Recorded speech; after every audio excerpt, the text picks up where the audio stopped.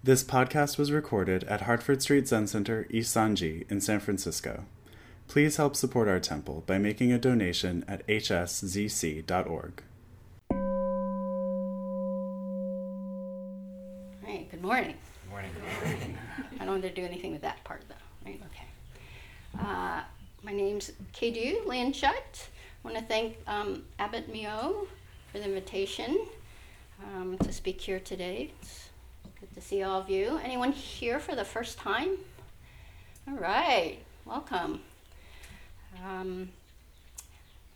I have been going through some changes and a little bit of not a crisis of faith per se, just a crisis, a little bit, not even crisis, but trying to sense of identity in part.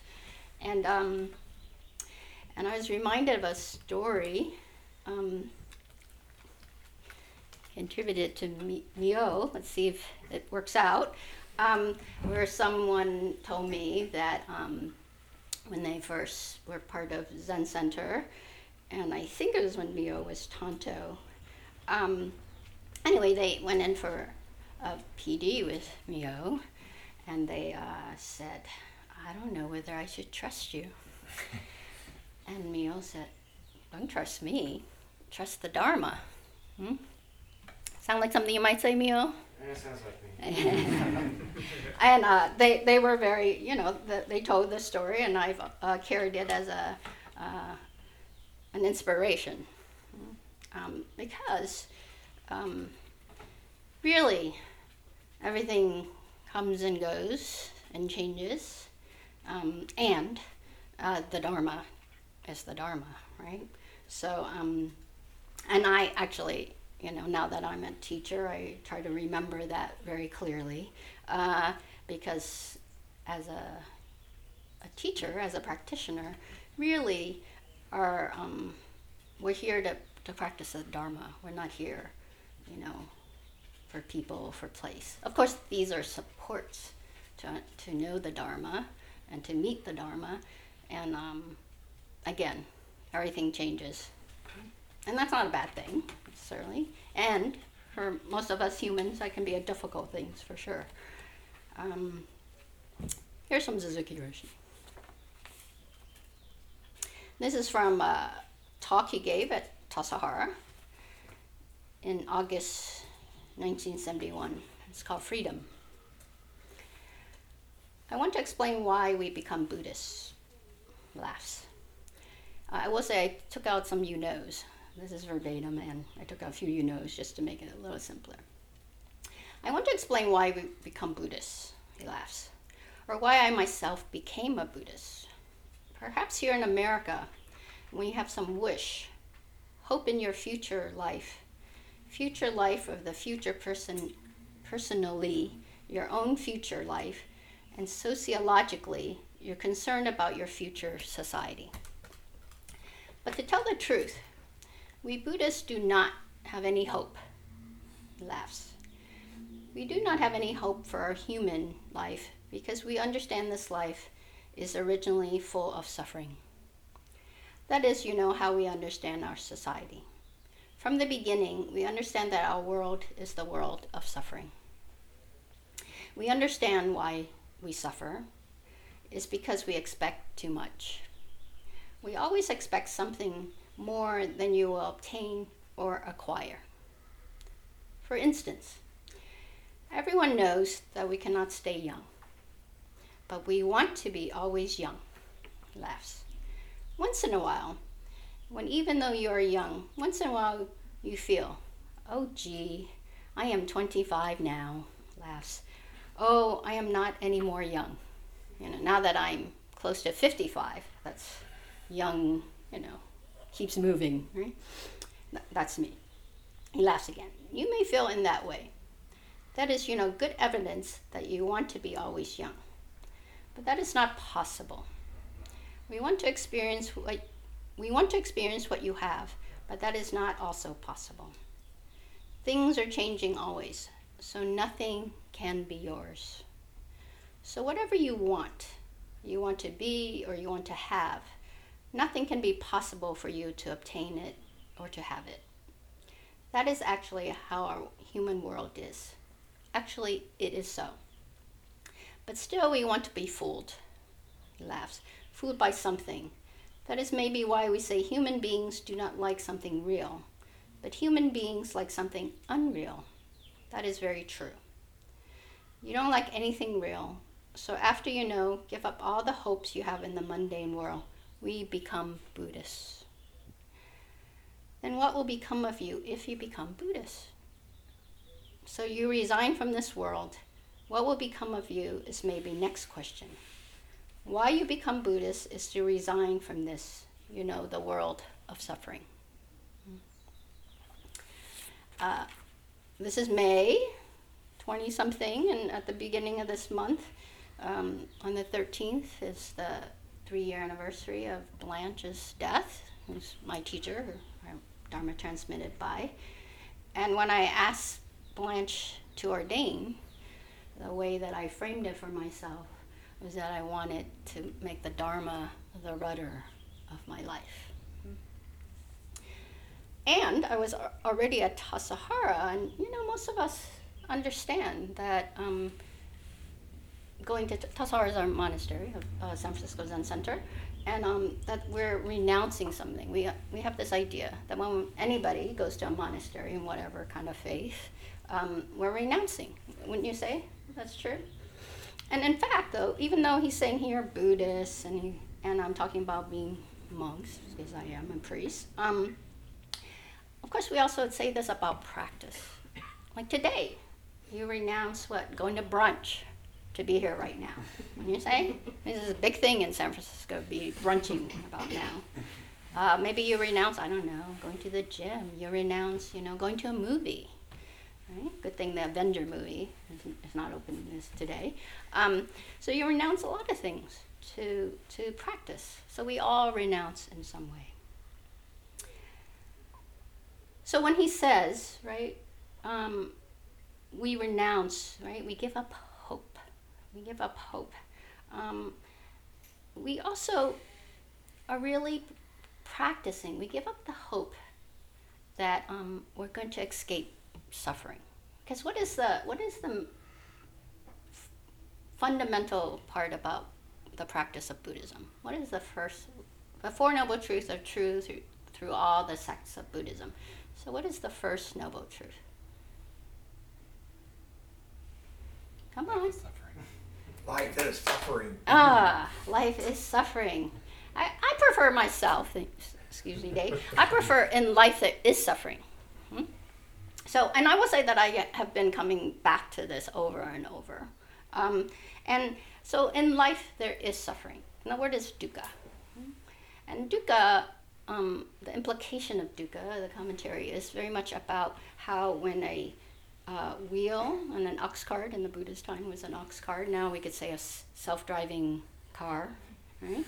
When the wheel doesn't roll smoothly, this is dukkha.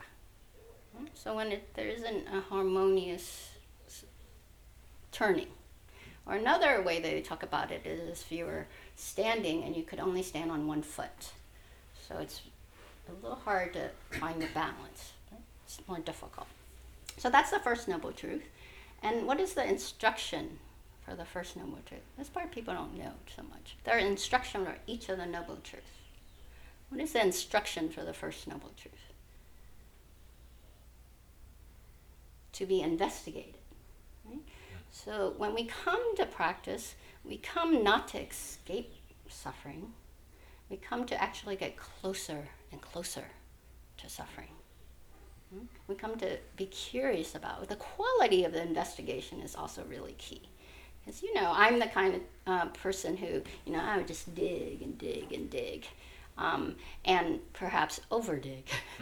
Right? And so the quality is also what you want to be learning. And what is the second noble truth? Come on, you guys know it. Suffering is due to attachment. There is a cause to suffering. And what is the cause? Attachment. The word is, the word is tanha. Tanha. Right? Tanha really means literally thirst. Right? So thirst.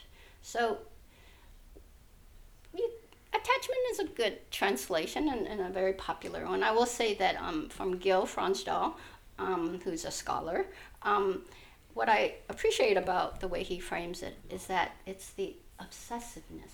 So it's not just attachment, or another great word is grasping. Right? It's not just grasping. Again, I like to use the example. So to hold something, you have to grasp it. When you say, right? I'm grasping this, whatever this is, leather thing, right? But if Shuji, is that right? Yeah. If Shuji wants to take this from me and I'm hanging on tightly, then what might happen? Come on, pull. What might happen? Right? We could get into a fight. Right?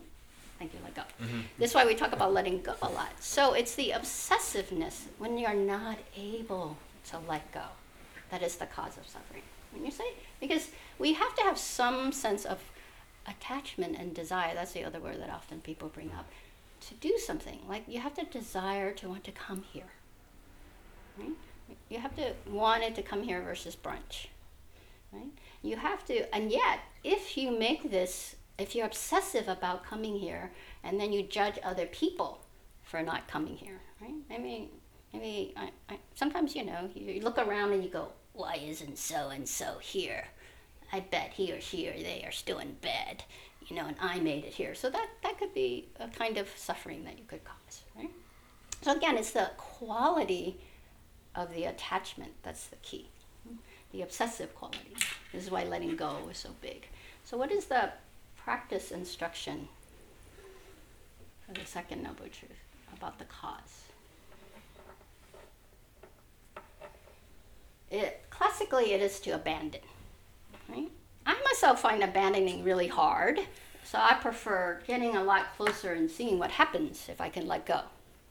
I don't know a shorter word for that.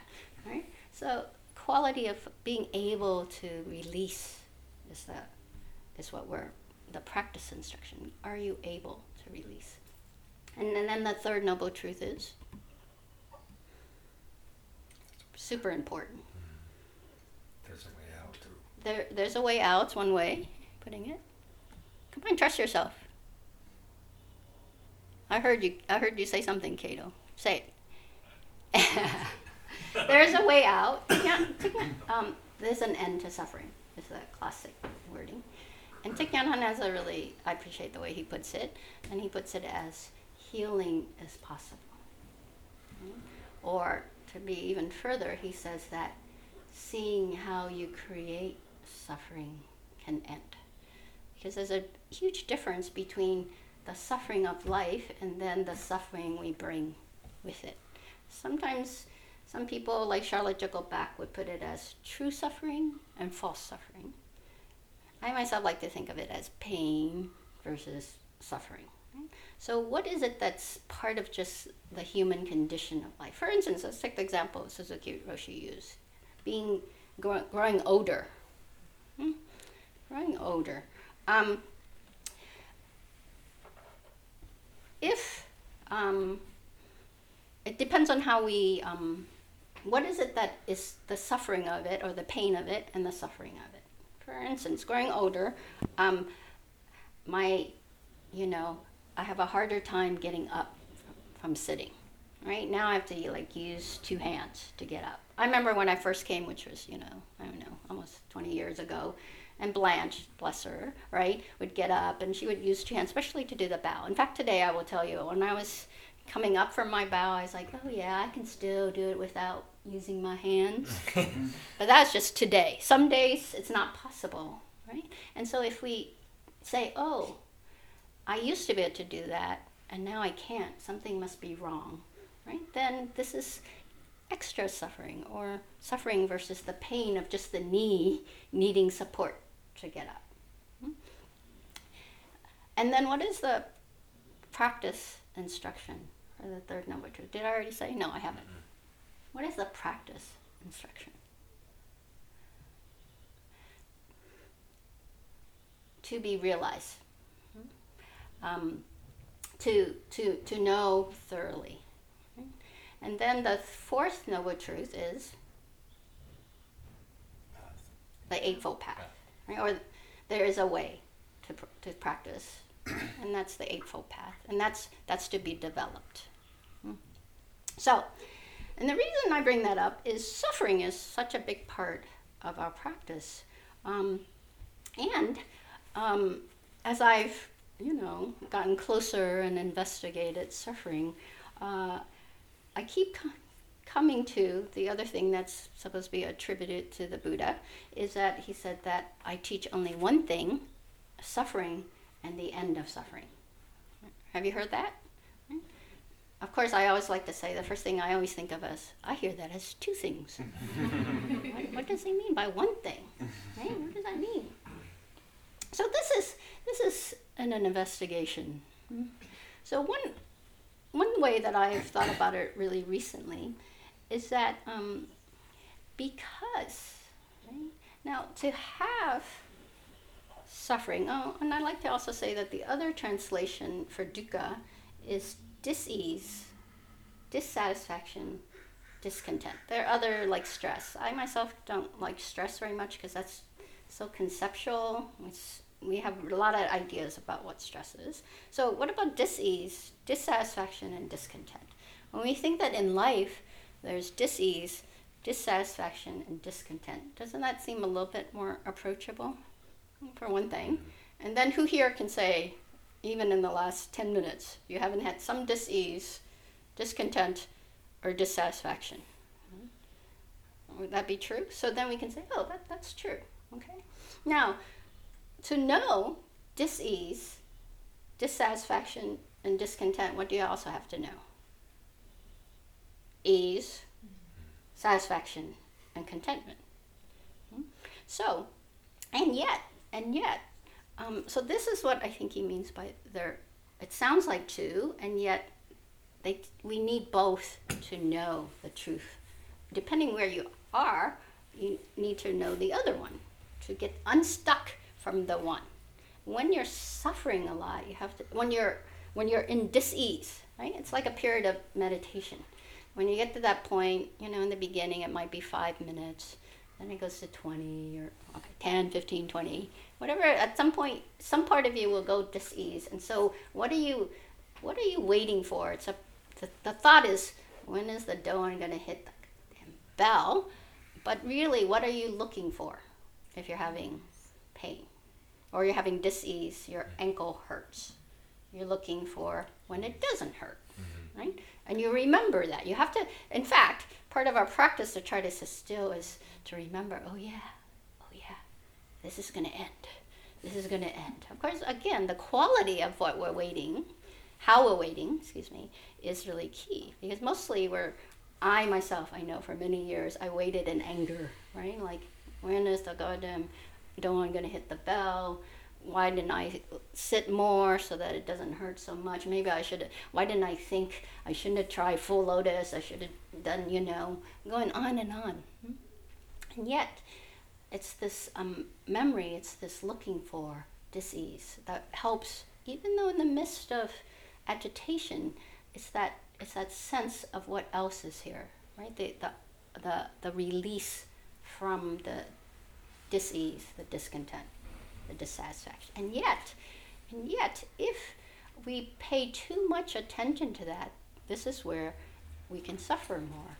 And so practice is really this balance between holding suffering and holding how is it that doesn't have to be suffering. I will say I asked one of my teachers, again, probably because suffering seems such a big thing, and also, the end of suffering sounds like, I don't know, I haven't, maybe a moment of the end of suffering, but mostly I feel like my life is all about how do I end the suffering, and yet it's a tight thing. And so I did say, well, could we say that perhaps the Buddha said, I teach suffering and non-suffering. And this teacher I trust a lot said, yeah, I think you could say that. Not as a scholar, mind you, but really as something to hold. That's our practice. And so this thing about hope, I think, in essence, when we start, we are looking for, our hope is that suffering will end, that our suffering will end. Wouldn't you say? That's what I came for. Here's Charlotte Chocoback. This is from Everyday Zen and from a chapter called Practicing This Very Moment. She says, I once said something in the Zendo that upset a lot of people. I said, to do this practice, we have to give up hope. Not many were happy about that. But what did I mean? I mean that we have to give up this idea in our heads that somehow, if we could only figure it out, there's some way to have this perfect life that is just right for us. Life is the way it is. And only when we begin to give up those maneuvers does life begin to be more satisfactory. When I say to give up hope, I don't mean to give up effort. As Zen students, we have to work unbelievably hard. But when I say hard, I don't mean straining and effort. It isn't that. What is hard is this choice that we repeatedly have to make. And if you practice hard, come to a lot of sessions, work hard with a teacher, if you're willing to make that choice consistently over a period of time, then one day you'll get your first little glimpse. This first little glimpse of what this very moment is. And it might take 1 year, 2 years, or 10 years, or whatever, many years. So what is this choice? Here's one answer, again from her. So the crux of Zazen is this. All we must do is constantly to create a little shift from the spinning world we've got in our heads to right here now. That's our practice. The intensity and ability to be right here now is what we have to develop. We have to be able to develop the ability to say, no, I won't spin off up here. To make that choice. Moment by moment, our practice is like a choice, a fork in the road. We can go this way, we can go that way. It's always a choice, moment by moment, between our nice world that we want to set up in our heads and what really is. And what really is at a Zen sesshin or any practice is often fatigue, boredom, and pain in our legs. What we learn from having to sit quietly with that discomfort is so valuable that if it didn't exist, it should. When you're in pain, you can't spin off. You have to stay with it. There's no place to go. So the pain is really valuable. So a practice, right? And this is why the Buddha said first, right, that I teach suffering, because that's the part that we're always trying to get away from. And I know that's what I'm always trying to get away from. Or I say, oh, well, the pain of my foot, I got under control after all these years. But then there's always another pain, right? Like getting up from here. Like sitting here, I could sit here for hours. And then when, it's time to get up, then I feel the pain in the knees and somewhere else. And if I then can meet that as just pain, usually it's the like, oh, I wish I was younger. I wish I was, my knees didn't hurt. Maybe I should take some pills. Maybe I should do more yoga, right? It's that.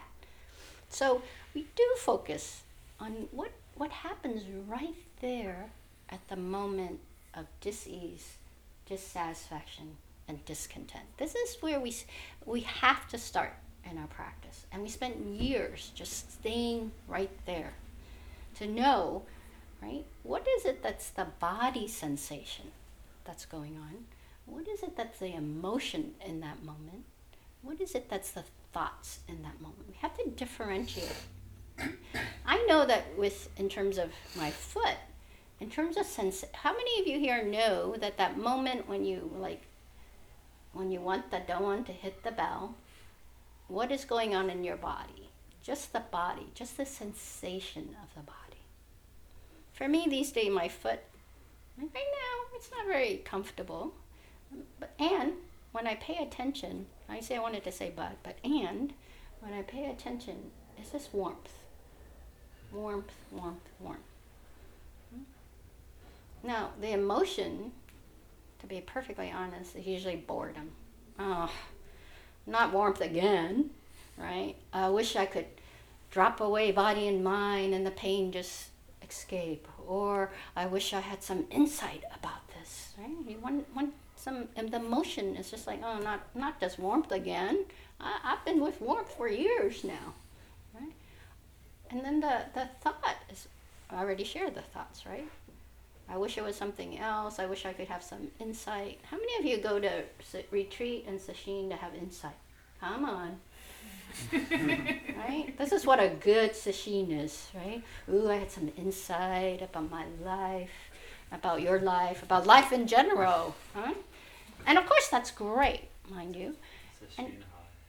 Sesshin high, yes. Of course we want that, and it's not the wanting, remember? That's the problem. It's not the wanting that's the problem. It's the obsessive wanting. How many of you that, come on, in a sesshin or retreat, the moment comes when you go, usually for many of us, it's when you have dokusan or practice discussion, where basically the teachers somehow shows you, maybe sometimes even tell you or hit you or something, right? That like you are holding tightly, right, to wanting something, wanting the pain to be different.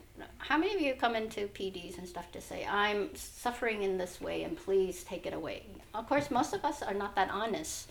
You know, we get in and we go, This is why I used to have practice discussion for 30 minutes and then now I just do 20. Because, you know, people just take the 20 minutes and then the last 10 minutes, they tell you really why they come in, right? Really show the suffering. We talk about our suffering so much. The hard part is to show it. Because what happens when you show it? You reveal yourself. You reveal how you are with it, right?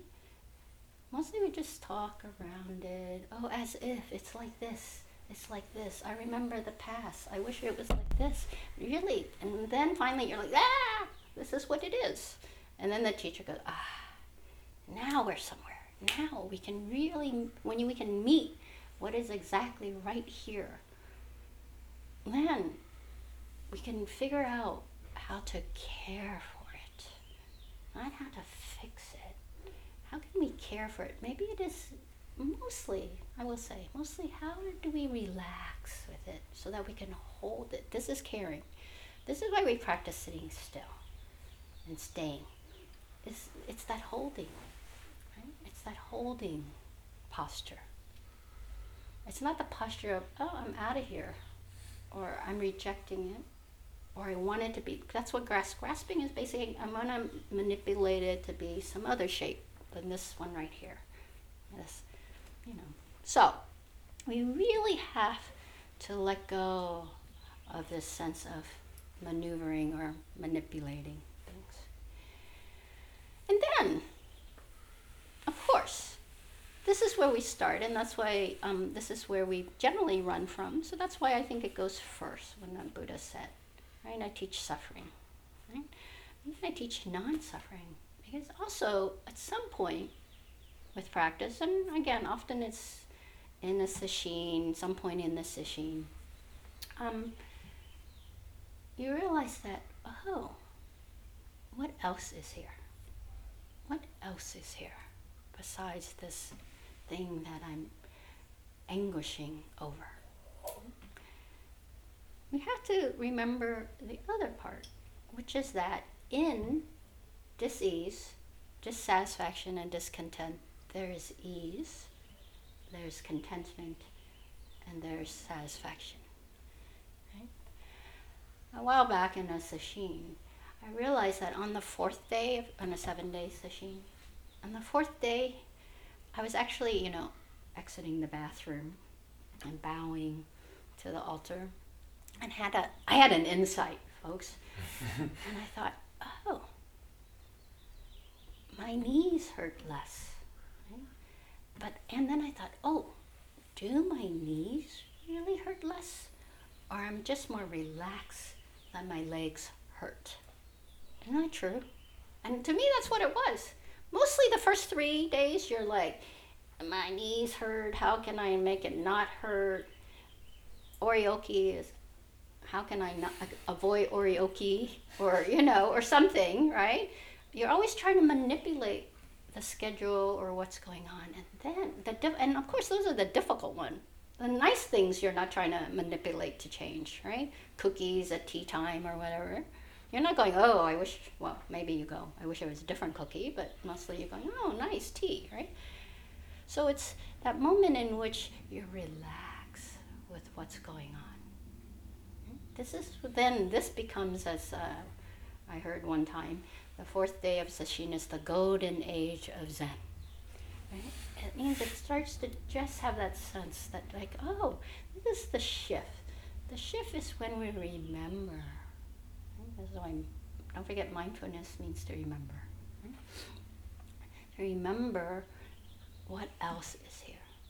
We start to, because we've been so tight, because we've been struggling to manipulate so much, that we finally realize the manipulation is the suffering.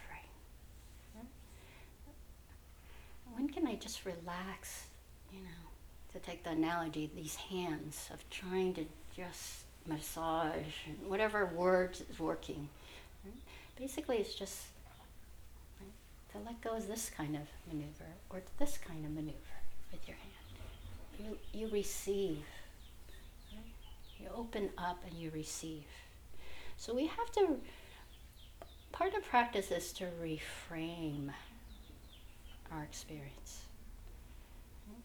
These days I like to think, right? To me, when I suffer, especially about life, right? A lot of time when there's big shifts in life, I think a lot about my poor life, poor me, my poor life. Life is just hard. Life is just hard, right? What is it about my life, right? That's so hard. And it feels like life is a cage. Like you're in a cage and you're always just trying to get out. And so lately I've been really, for a couple years now, right? How do we experience, how do we inhabit our life so that it doesn't feel like a cage, which to me is this hand movement, and it becomes this hand movement.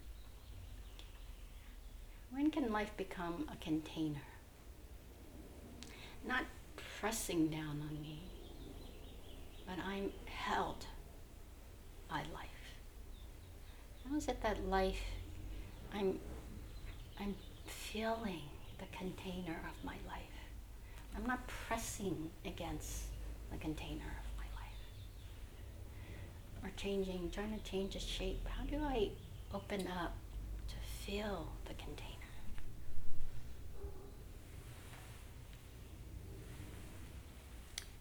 And in there, right, it takes wisdom, right? And a lot of practice is about, this is why to me it's this reframing.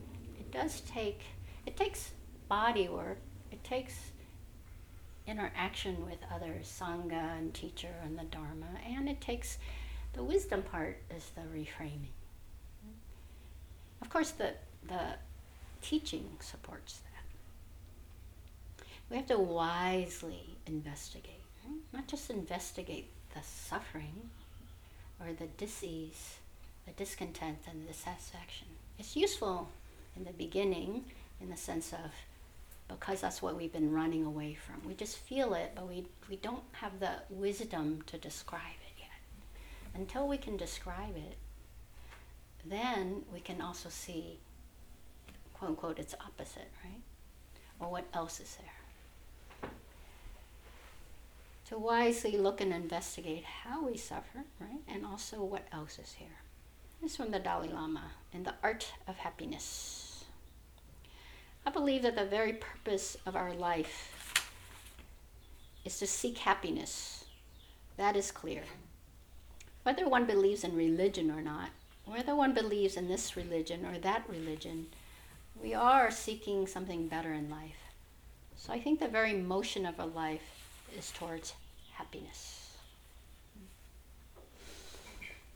And here's Charlotte Joko back again.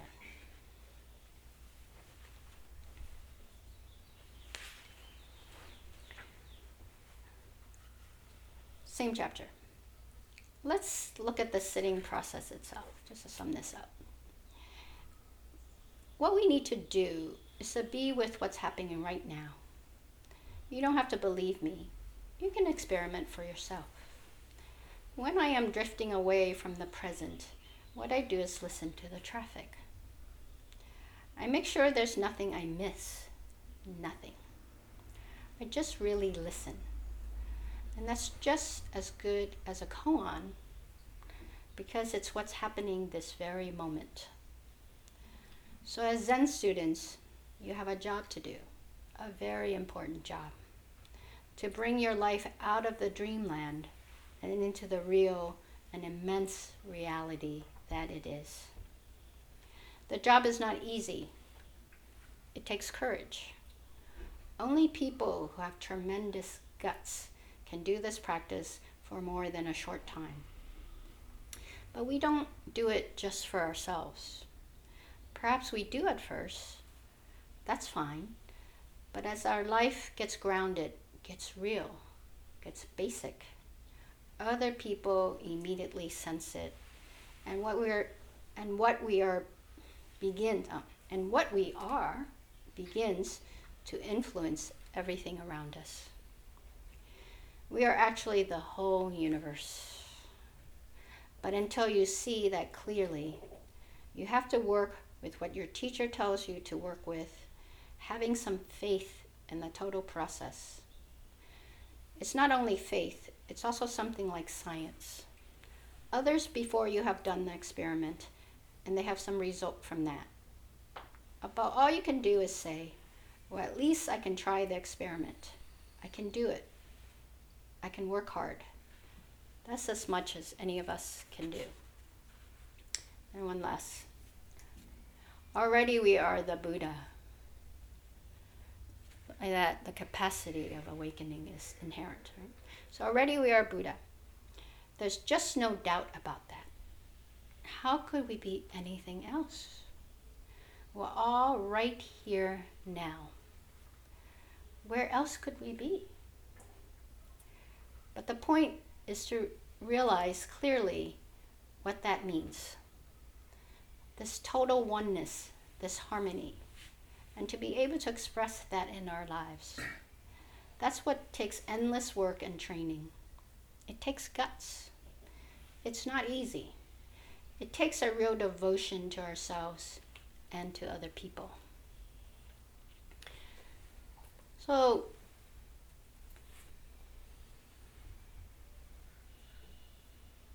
right? The Buddha said, I teach suffering, right, and non-suffering. And to me, it isn't one thing or two things.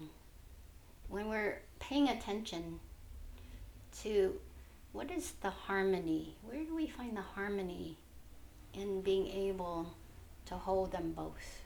Sometimes one weighs on us more, and we have to remember, like a balance, right? And yet, on a certain level, it is a balance. And then also, lately, I also think, is it really just about a little bit? Harmony to me is just a little bit more than just up and down, right? Just weighing things out. It seems too little, too linear, and because our life is vast. Right? So perhaps it's much more harmony. Is much more of a moving things around, right? So that there's not only a sense of balance, but a sense of things relating to each other in a way that makes sense in the moment. So how do we frame our experience that it makes sense not only for ourselves, but for others in our world? Thank you very much. It's 11. I didn't leave much time for Q&A. So shall we do it upstairs after all? Yeah. Yeah, let's tea and cookies for the Q&A upstairs. I apologize for not providing enough time down here. Thank you very much.